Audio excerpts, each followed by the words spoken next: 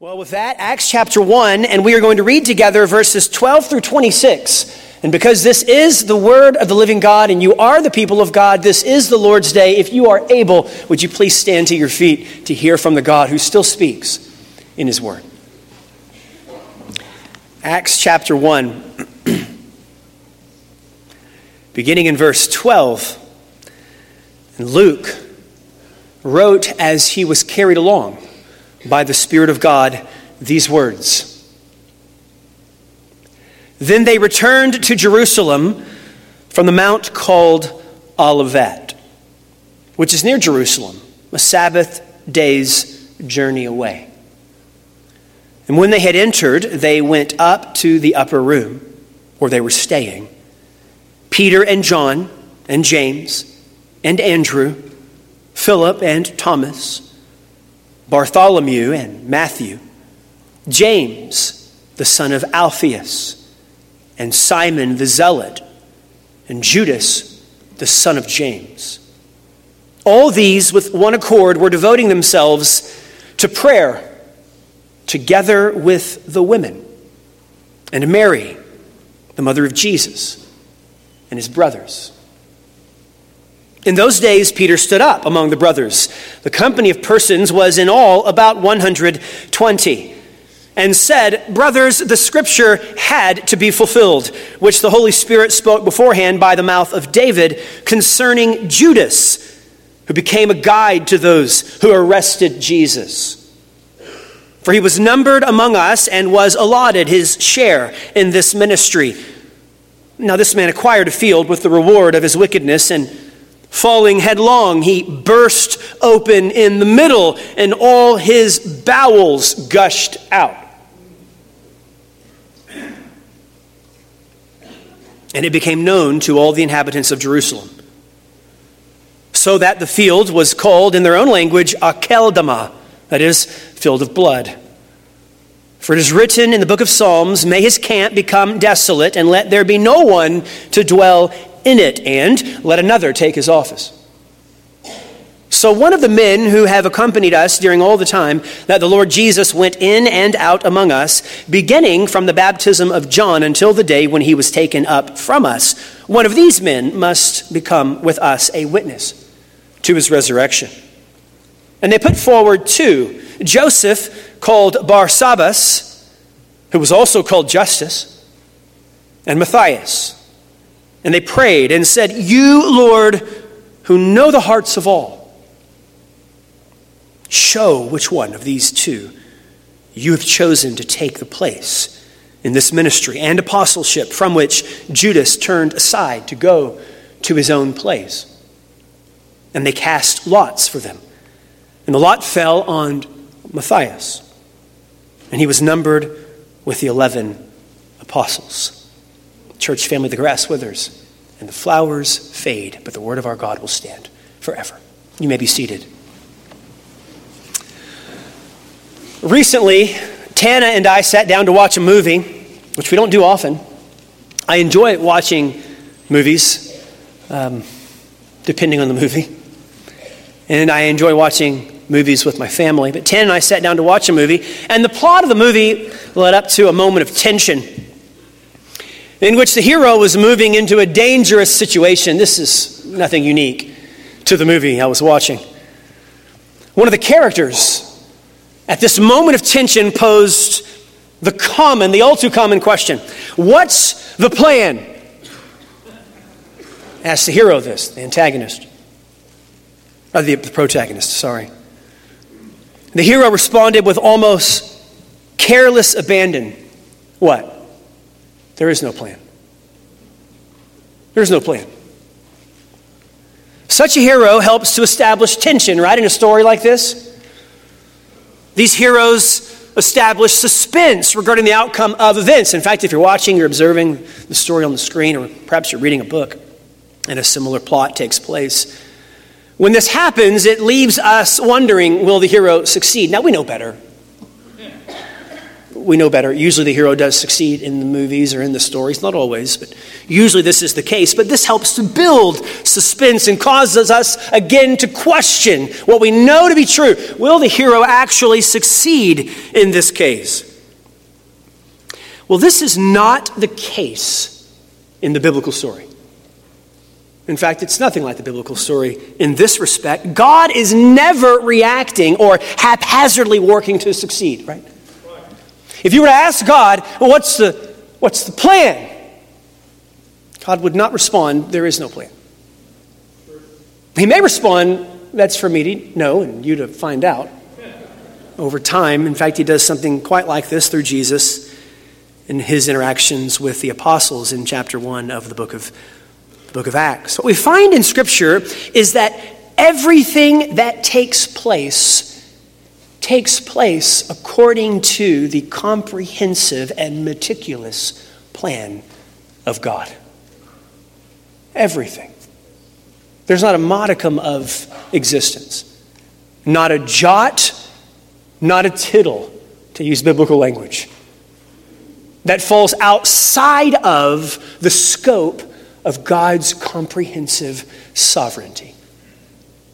And we find that actually in the book of Acts. We find it here in Acts chapter 1, verses 12 through 26. We find that this sovereign plan of God even includes what might appear ostensibly to be a challenge or a threat to God's plan, as we're going to work through the text together. So this morning, what I'd like to do is begin with a thesis statement that grows out of Acts chapter 1, verses 12 through 26.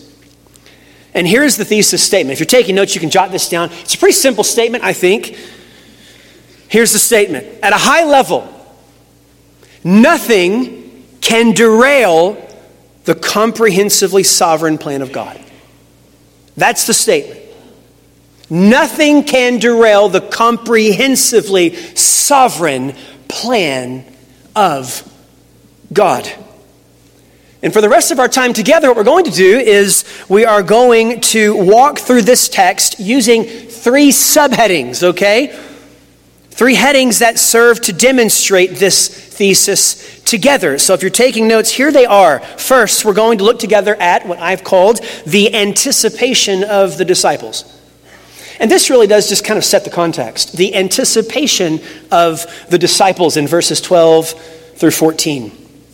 Secondly, we will unpack together, in addition to the anticipation of the disciples, the apostasy of Judas.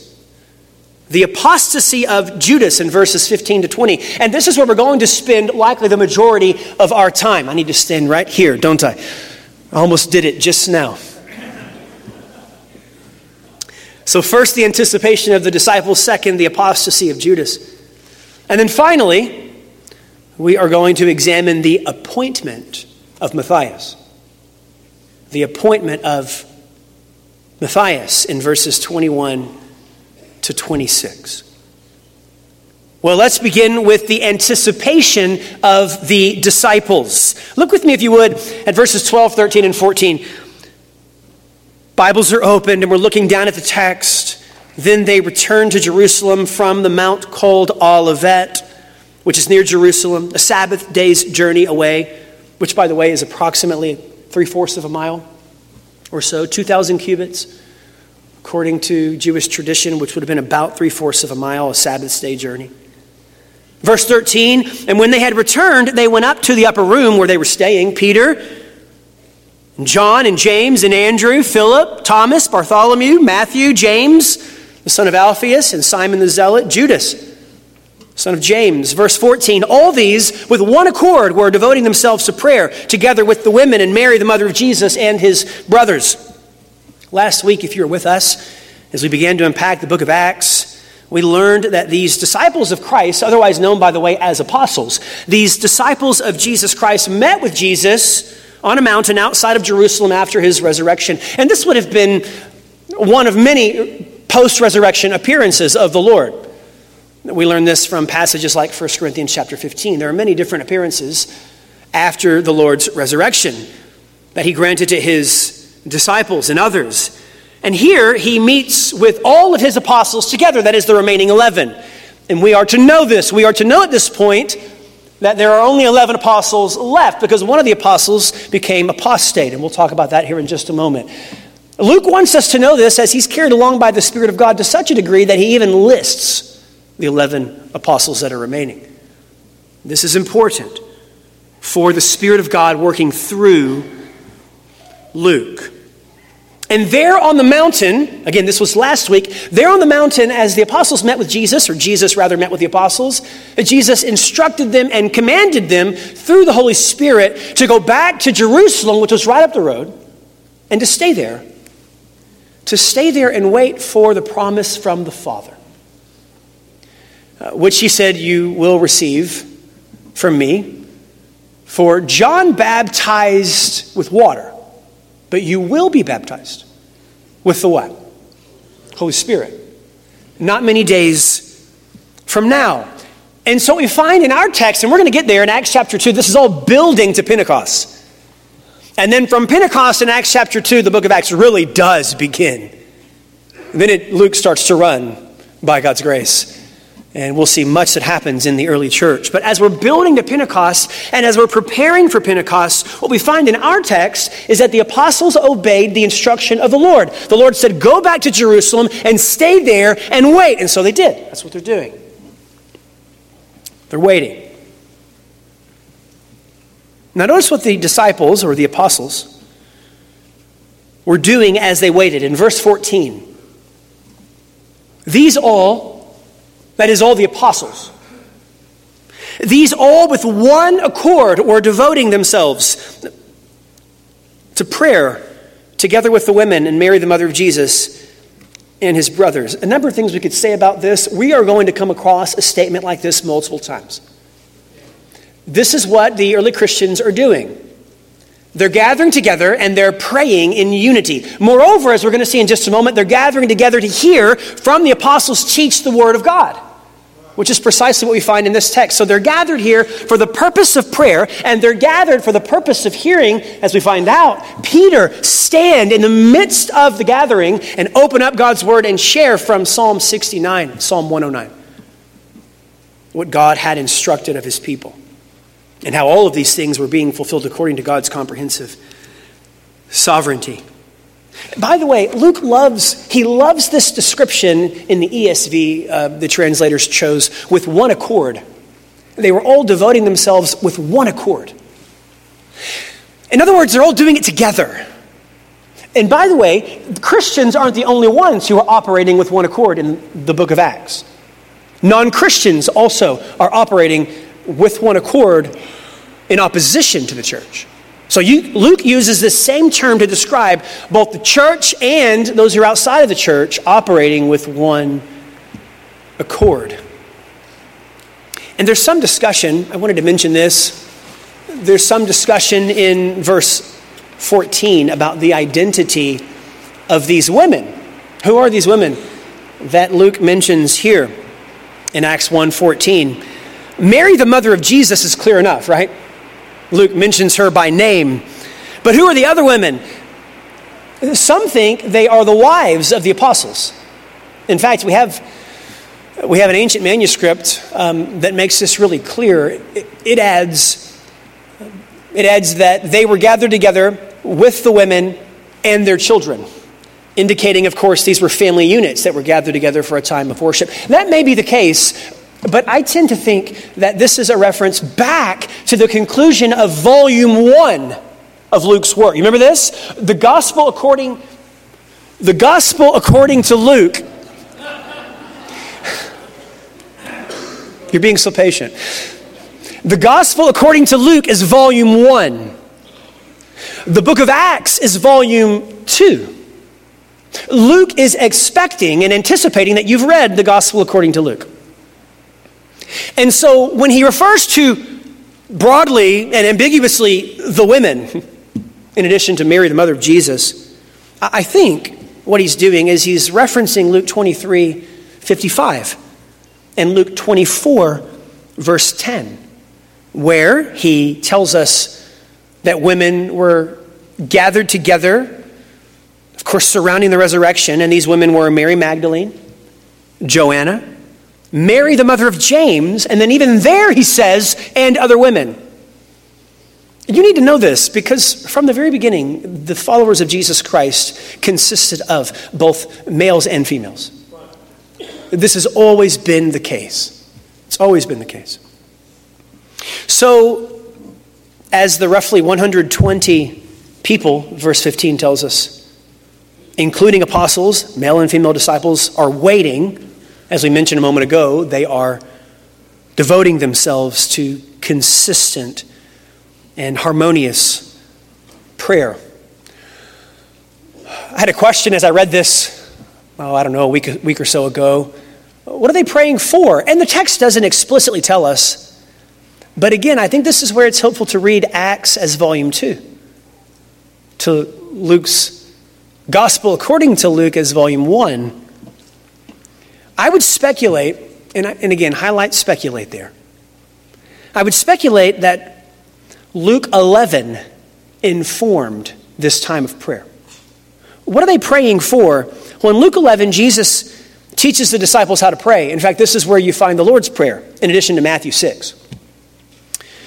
But in Luke 11, you find the Lord's Prayer. And then Luke 11, verses 11 through 13 says this.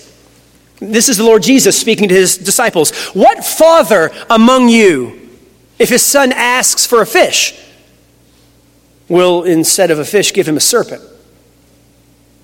Verse 12, or if he asks for an egg, will give him a scorpion. Verse 13, Jesus says, if you then who are evil know how to give good gifts to your children, how much more will the Heavenly Father give? Now, Matthew's gospel says good gifts. How much more, Matthew says in Matthew 7 actually, how much more will your Heavenly Father give good gifts to those who ask him? But Luke says something different, anticipating Pentecost. Luke says, if you then who are evil, Luke 11:13, know how to give good gifts to your children, how much more will the Heavenly Father give the Holy Spirit to those who ask him? I think the church was praying for the Spirit. God's people were gathered as they waited in Jerusalem. Men and women, all disciples, including apostles. About 120 people. They were gathered together for a time of prayer and teaching, as we're going to see in just a moment. But they were asking the Lord, I think, in obedience to Luke 11, for the gift of the Holy Spirit, which, by the way, God will grant in the very next chapter. I cannot wait to get there, but it will not be today. And as I mentioned a moment ago, in addition to prayer, the church was devoted to hearing the apostles teach. And we find this beginning in verse 15 and carrying on through. In those days, Peter stood up among the brothers. The company of persons was in all about 120. And said, and then we find Peter explaining texts of Scripture. And we find this, brothers and sisters, we find this consistently throughout the book of Acts. What is the church doing? What is the early church doing? Well, they're meeting together, and when they meet together, they're praying and they're hearing God's word taught. That's consistent throughout Acts. In fact, the book of Acts really is the story of the spread of the word of God, empowered by the prayers of God's people, led by the Spirit of God. That's really the story of Acts in a nutshell. That's why when we gather together as a church, it's important that we pray to our Father in heaven. There are a number of ways of doing this, different forms this can take. This can take place in the form of maybe a more traditional prayer meeting. A group of people gather together during an evening time or something. We do this, for example, once a month, Sunday evening time together, fourth Sunday evening service. We devote largely to a time of just praying together. That's one way we can do this. We do this often Lord's Day morning as we gather together various times for prayer. As God's people have gathered, we call out to our Father in prayer. Additionally, we gather together for the hearing of the Word of God, the preaching of the Word of God, the teaching of the Word of God. Why do we do this? Because the church has always done this. That's what it means to be the church. Any group of people worthy of the name, church, must gather together consistently for prayer and the teaching of Scripture. We're going to revisit all of this in Acts chapter 2, one of the challenges of preaching through a book of the Bible. for those of you who may be interested. One of the challenges is not saying everything the first couple of weeks. We'll recover some of this even and uncover some of this all the more as we move through the text together in the book of Acts. Well, in addition to the anticipation of the disciples, so that's the context. They are anticipating the promise of the Holy Spirit as they gather together for a time of prayer and teaching in Scripture. And they're doing this in obedience to the instruction of Jesus.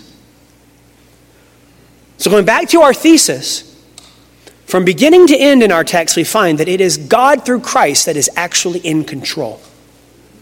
And we'll see that more clearly in this next heading. So in addition to the anticipation of the disciples, we find the apostasy of Judas. And this is where God's sovereignty becomes apparent. The apostasy of Judas. Notice what Peter says in verses 16 and 17.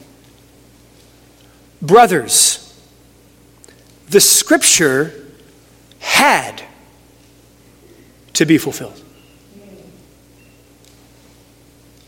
Notice further, which the Holy Spirit spoke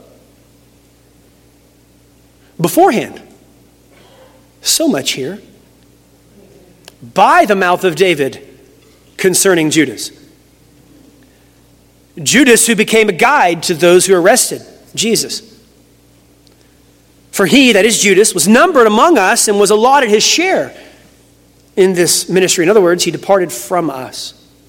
He was once a part of this, and then he departed, apostatized from our group, from followers of Christ, from the apostolic office. Now, I want you to notice immediately and fundamentally who speaks Scripture according to Luke here in Acts chapter 1. It's the Holy Spirit. The Holy Spirit is the one who speaks Scripture. In fact, when David wrote the Psalms, from which Peter is going to quote in a moment, I mentioned those a moment ago, Psalm 69 and Psalm 109. When he wrote those Psalms, it was fundamentally the Holy Spirit who was speaking through David. David was a mouthpiece. He was not the author.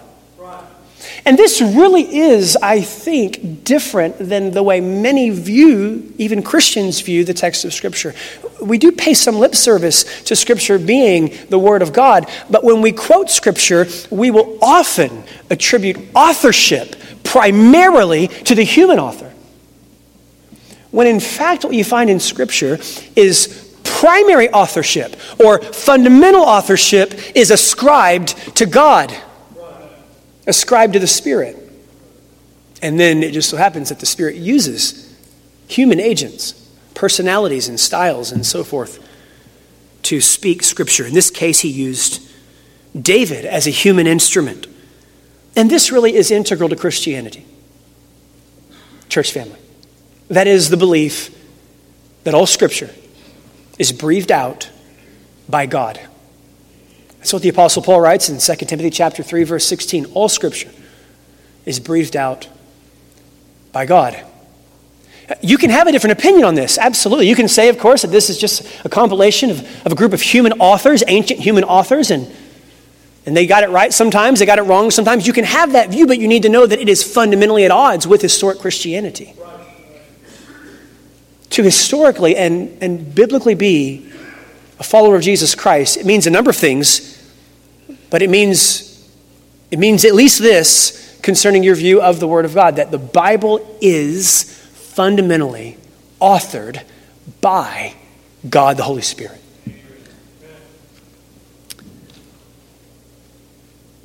And this is why, by the way, in the text, Scripture, according to Peter's words, Scripture had to be fulfilled. Verse 16. Why did it have to be fulfilled? Because if it wasn't fulfilled, then God would be a liar. If this is authored by God, and God is true, He is truth, then everything He says is true and trustworthy. And so when God speaks in Scripture, the grass withers, the flowers fade, but the word of our God will stand forever. And that's precisely what Peter says. In fact, later in one of his epistles, he'll quote that text precisely from Isaiah concerning the word of God.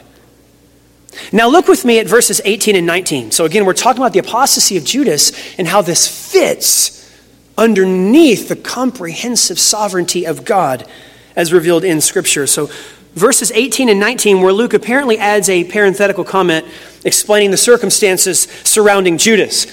This is where, if you've got a young boy and you want to make and help him understand that the Word of God is actually quite interesting, you can read him this text. I heard a pastor say, even this past week, that he likes from time to time when he's asked to write down his life verse. He writes down this verse. I really wanted to start doing it when I heard him say that, but I thought I better not. Better not. So verses 18 and 19, here's what Luke adds as a parenthetical comment. I don't think Peter said this. Luke adds it to explain. Now this man, that is Judas, this man acquired a field with the reward of his wickedness. He's condensing a lot of information here. It's called telescoping, by the way, biblical interpretation. So this man acquired a field with the reward of his wickedness, and falling headlong, he burst open in the middle,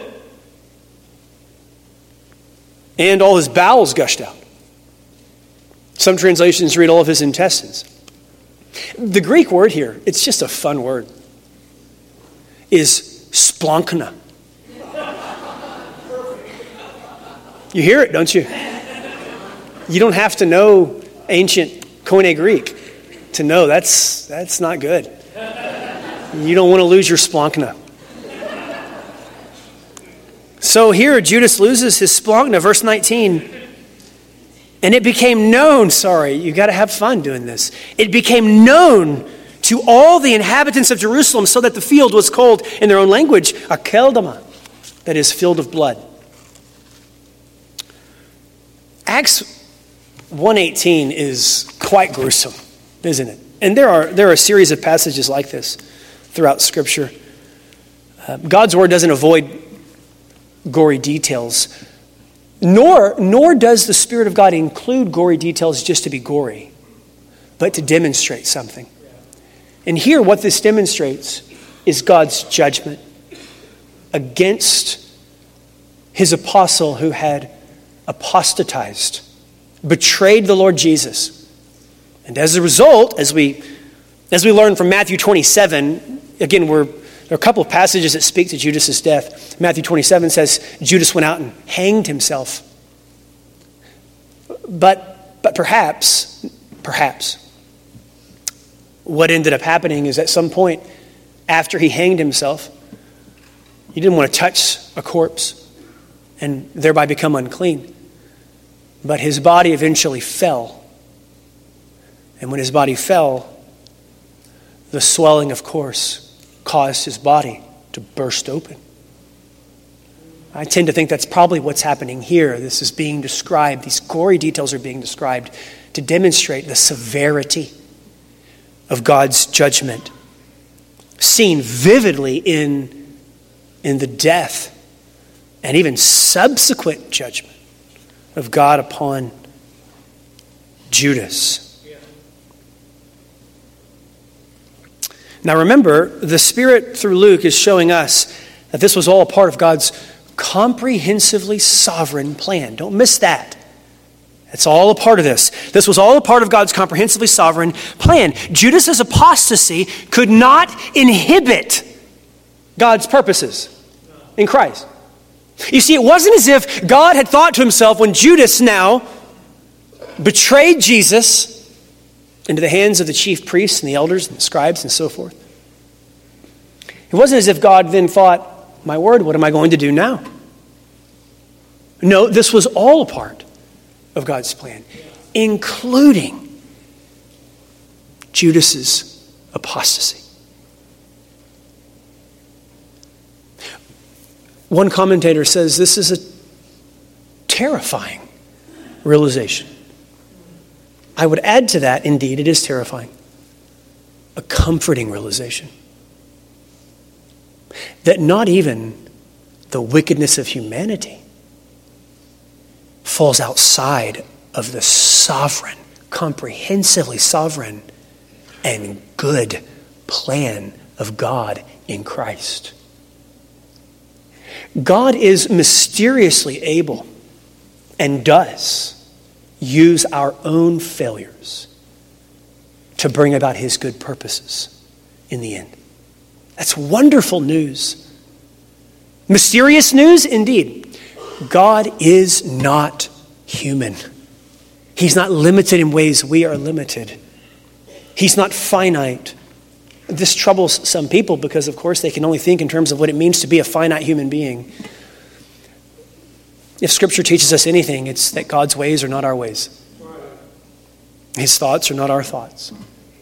As heaven is higher than earth, so his ways are higher than our ways. And his thoughts are higher than our thoughts.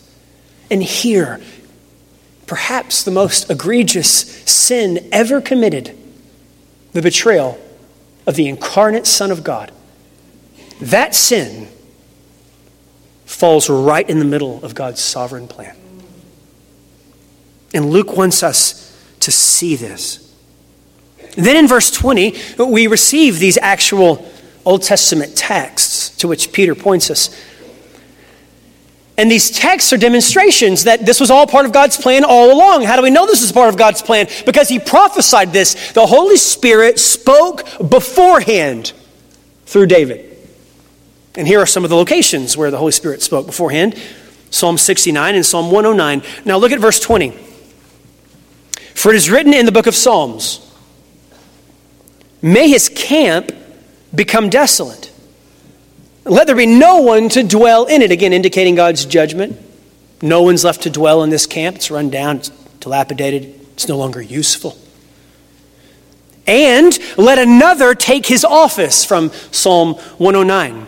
So we're going to likely make more of this as we move through Acts, but I want you to pay attention to how the apostles interpret Old Testament texts. Acts does not merely teach us what a quoted text means in light of the coming of Jesus Christ. It does teach us that, okay?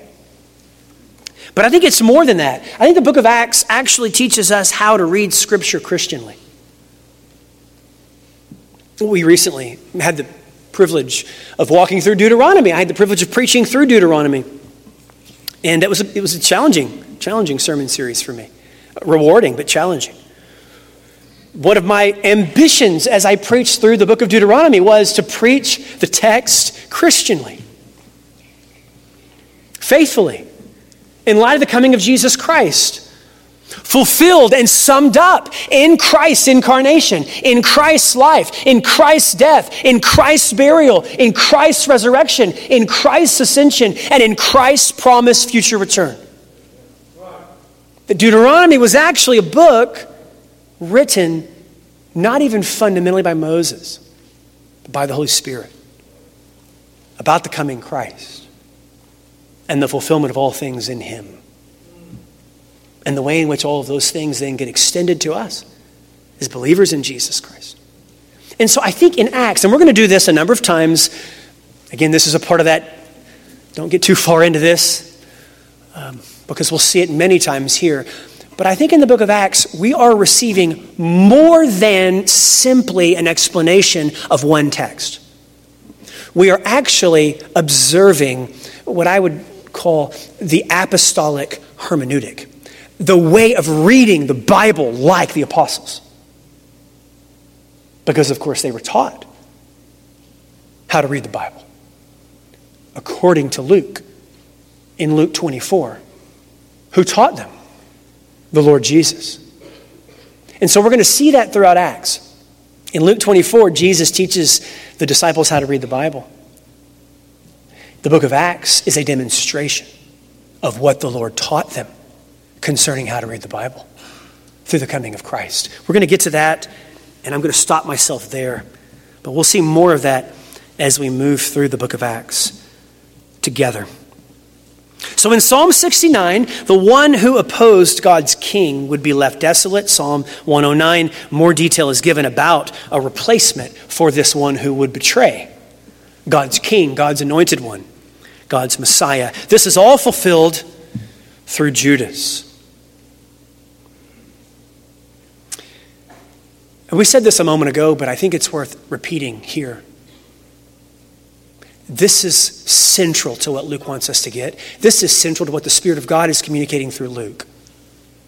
Not even the most egregious of sins falls outside of the comprehensive sovereignty of God. Not even Judas' apostasy could derail the purposes of God. In fact, rather than inhibiting and preventing God's plan, Judas' apostasy was a part of it. This is not to suggest that Judas was somehow not responsible or not culpable for his actions. Judas was responsible. He made choices. Judas was guilty. He was culpable for these choices. However, nothing that Judas chose to do was outside God's comprehensively sovereign plan. The two exist together. And we're going to see this, by the way, in Acts 2, and we're going to see it again in Acts 4. We'll get there eventually.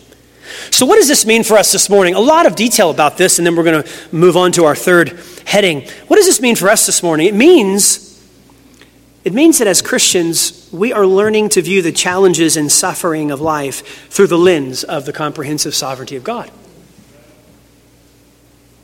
It means that whatever we are facing, whatever you are facing, dear brother, dear sister, dear friend, or whatever you will face, during those challenges, you can trust the goodness and power of our Father to accomplish His kind intentions for us.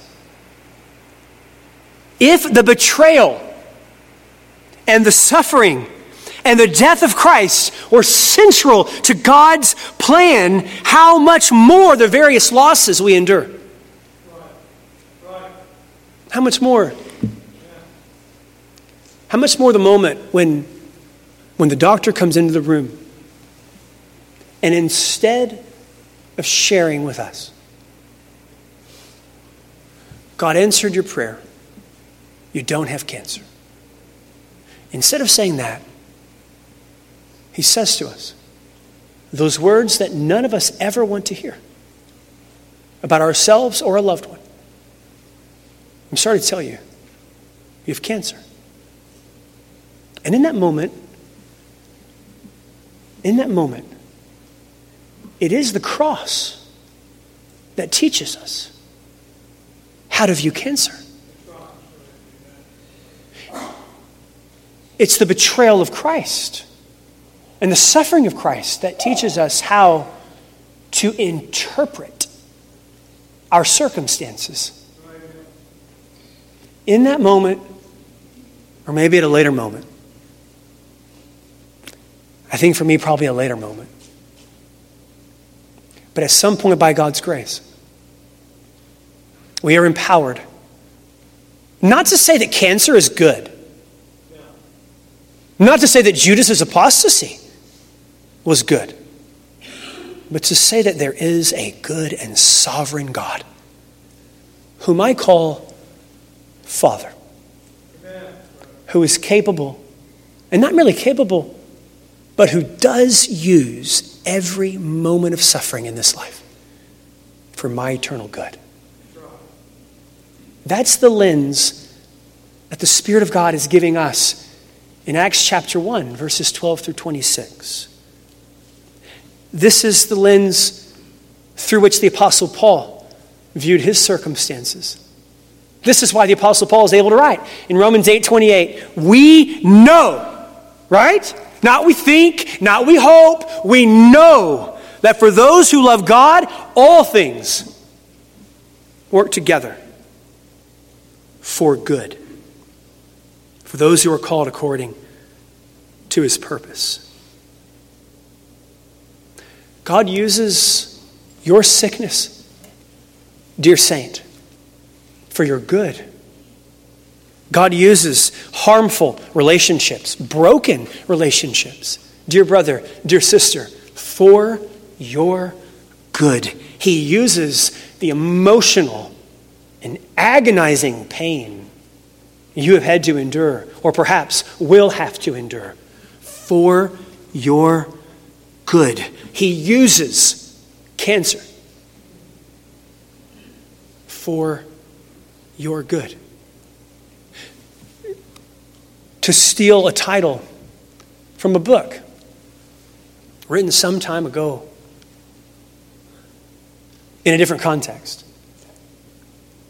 If your God is not able to use these things underneath his comprehensively sovereign plan for your good, your God is too small. Embrace the God of the Bible, who calls you to a life of comfort, not with the exception of suffering, but through it, and then empowers you to endure it with Christ in full view, who for the joy that was set before him endured the cross, despising the shame, and is now seated at the right hand of the Father. That's what it means to view all of the struggles of life like a Christian. This doesn't take away, it does not take away the pain. It is interesting to me that in Scripture, Isaiah and Revelation, God doesn't always describe the comfort that we will receive on that great and glorious day when Jesus Christ returns and everything gets made new. Lord hates that day. God doesn't always describe that day as there will be no weeping, although that is a description that occurs at times. But he often describes that day as, in that day, God will wipe away every tear from their eye. In my mind, indicating the presence of loss, but the eclipsing glory and comfort of Christ. And so this does mean that life will hurt sometimes. We will weep. Christ himself wept as the human in John 11. But it does remind us that there is not a single jot of our suffering in this life over which our good Father is not sovereign and through which he is not working for our good. I would be remiss at this point as we talk about a Christian view of suffering from Acts chapter 1 underneath the sovereign plan of God. I would be remiss if I didn't plead with those of you in the room who haven't embraced Jesus Christ in faith to do that. If you've never trusted in Jesus Christ, if you've never placed your faith in Jesus Christ, or maybe you have trusted in a Christ, but it's not the Christ we're talking about. Or maybe you've trusted in a God, but it's not the God that we find on the pages of Scripture, or in the pages of Scripture. I would plead with you this morning that embrace Christ, surrender to Christ, place your hope and your peace and your confidence and your perseverance and your strength, all of that, place it in Christ. Recognize that he has everything you need, that he died in your place and for your sins. He was buried. That is, he went all the way through the process. He was raised from the dead in glorious power on the third day. He appeared to many, including right here in Acts 1. He ascended into heaven, indicating, of course, that he had succeeded.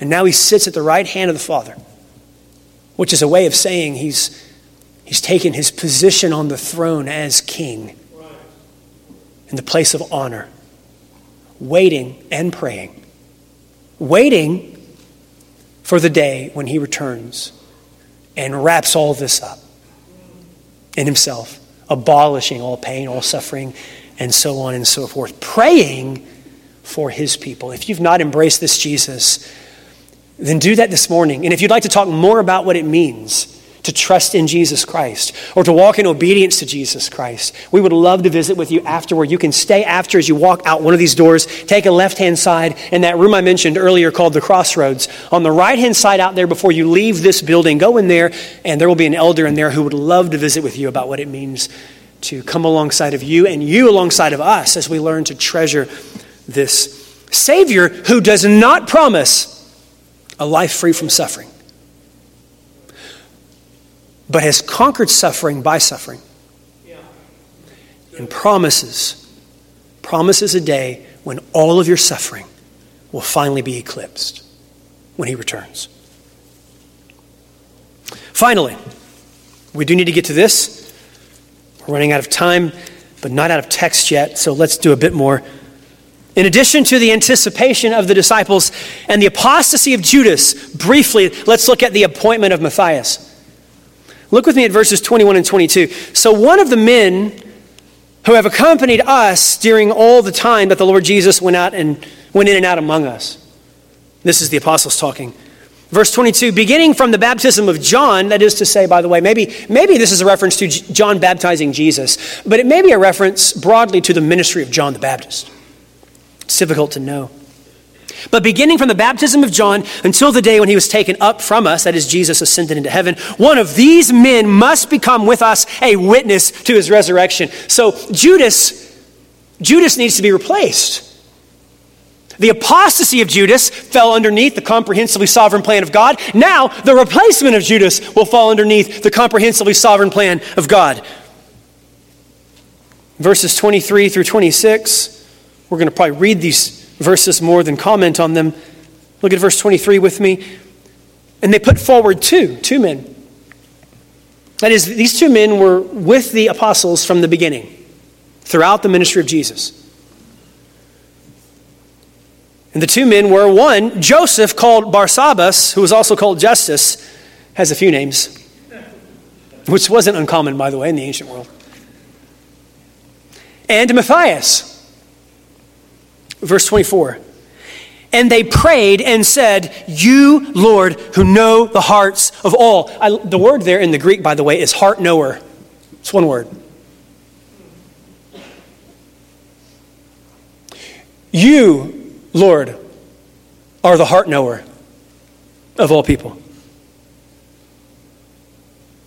Show which one of these two you've chosen, verse 25, to take the place in this ministry and apostleship. Now this is important. This is going to be an apostle, from which Judas turned aside to go to his own place. Verse 26, so they cast lots for them.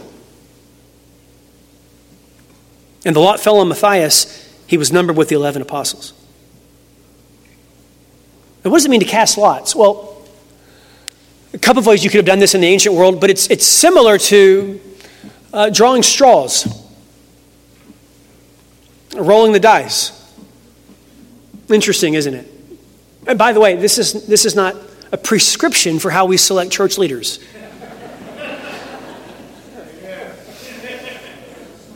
There are parts of the book of Acts that are more descriptive than prescriptive, and this is one of them. I'd put this in that category. But don't miss this. The apostles are praying, and they know, the Lord knows which man needs to serve as the 12th apostle. And they aren't playing fast and loose with this immense responsibility when they cast lots. Here's what they're doing. They know, according to Proverbs 16, verse 33, that the lot is cast, but its every decision is from the Lord. The comprehensively sovereign plan of God. So the Lord in his kindness led them at this point, look, you're not making the decision, just cast lots, I'll lead. They cast lots. And they trusted in their sovereign God to direct what appears to be a coincidence, but what in fact was the unfolding of God's plan. In the selection of Matthias, the extension of the kingdom, and the growth of the church, as we're going to see in Acts. Well, we're going to wrap up a bit more abruptly. I joke with our pastors about not performing a perpendicular landing in a sermon.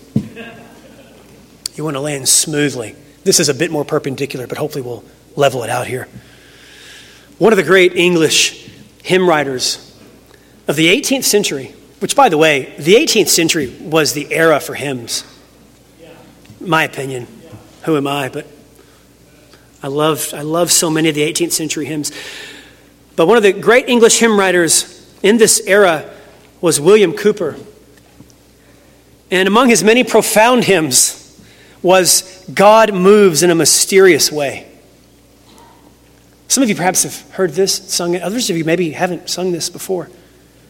And in this hymn, Cooper engaged both the terrifying and comforting doctrine of God's comprehensive sovereignty. That's what the hymn is about. Cooper understood it well. Here's what he wrote, and we'll conclude with this. God moves in a mysterious way, his wonders to perform. He plants his footsteps in the sea and rides upon the storm. You fearful saints, fresh courage take. The clouds you so much dread are big with mercy and shall break in blessings on your head. Judge not the Lord by feeble sense, but trust him for his grace. Behind a frowning providence, he hides a smiling face. His purposes will ripen fast, unfolding every hour.